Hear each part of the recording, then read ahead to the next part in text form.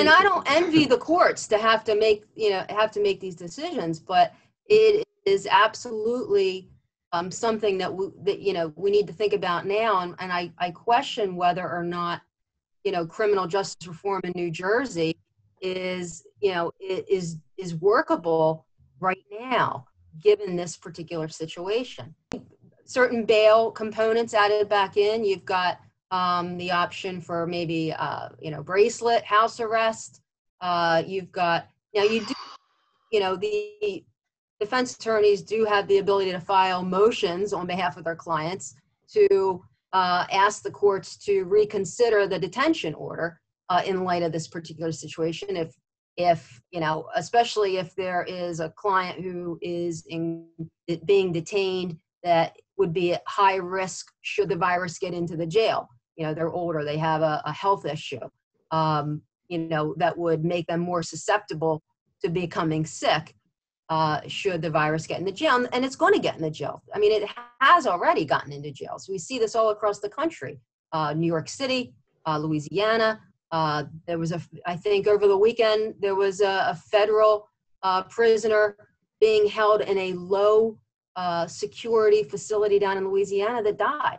So that it's going to happen. It's going to get it. It has. And so I think that these are things that, the courts have to consider, and the AG's office needs to consider, the public defender's office needs to consider, the prosecutor's offices need to consider. Now, some inmates in New Jersey were ordered released, and I want to be clear because this is actually creating some confusion. The inmates that were released were inmates that were that had already been sentenced, that were essentially serving county jail sentences, whether it was as a result of municipal court conviction, whether it was as a result of a fourth degree, lower level conviction, or whether or not they were serving county jail sentences as a condition of probation or as a sentence on a violation of probation. There was an order that came out last week releasing those individuals, but they were individuals that had already been sentenced. They were not individuals that were pending sentencing. And the idea was that, hey, this doesn't make sense to hold these individuals. They're low level, low risk individuals. They could potentially be paroled anyway very soon on their county jail sentence.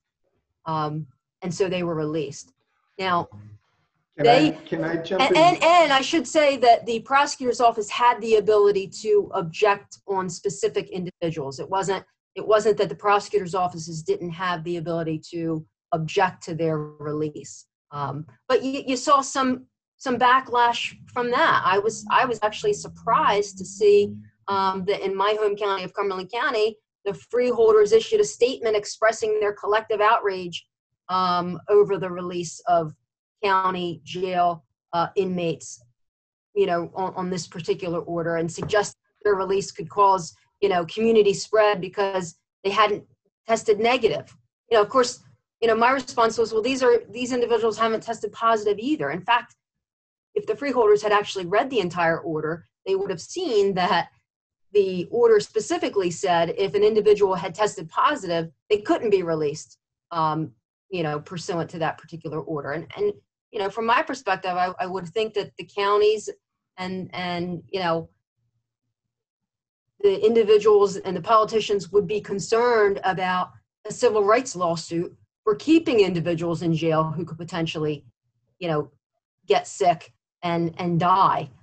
So that order that came out a week ago, releasing inmates serving county jail sentences, was a smart move, in my opinion. Well, here's the thing: the individuals who are still in there, who are actually, innocent until proven guilty. The individuals that are detained, even though they're serious cases, they are not guilty. They haven't been proven guilty. They're awaiting trial. They're only being detained because, again, the criminal justice reform has said that serious offenses,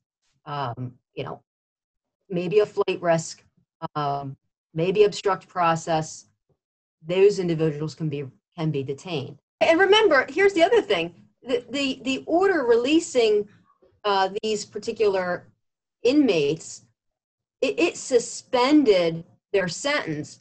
You know, it didn't. It was a little bit unclear as to whether or not, when this is all over, they might have to go back and complete their sentence. Another thing to consider is that a lot of these individuals are serving a county jail sentence as a condition of probation.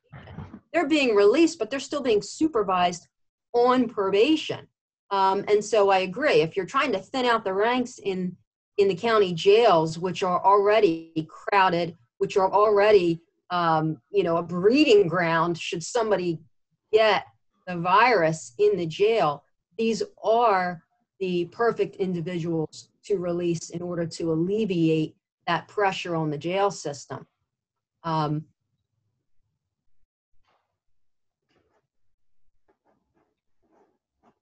the premise that individuals who are arrested are innocent until proven guilty beyond a reasonable doubt. So, the question then, it really begs the question as to, what about, it brings me back, what do we do about these individuals that are being detained without bail? Look, street cases, they're getting new dates. I mean, they're just pushing those street cases out.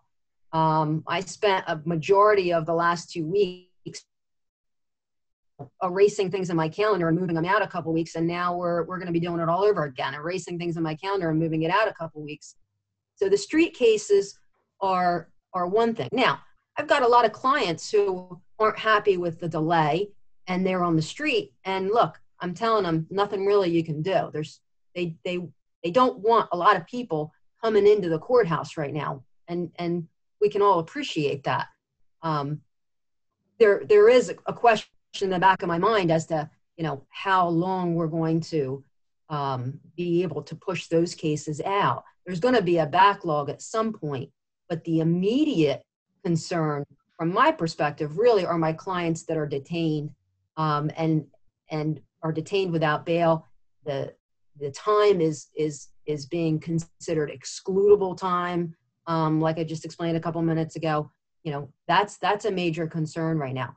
I don't know necessarily what the answer is, but again, you talked about it a couple minutes ago. Is criminal justice reform workable right now in New Jersey? I think it's something we need, that needs to be talked about sooner rather than later.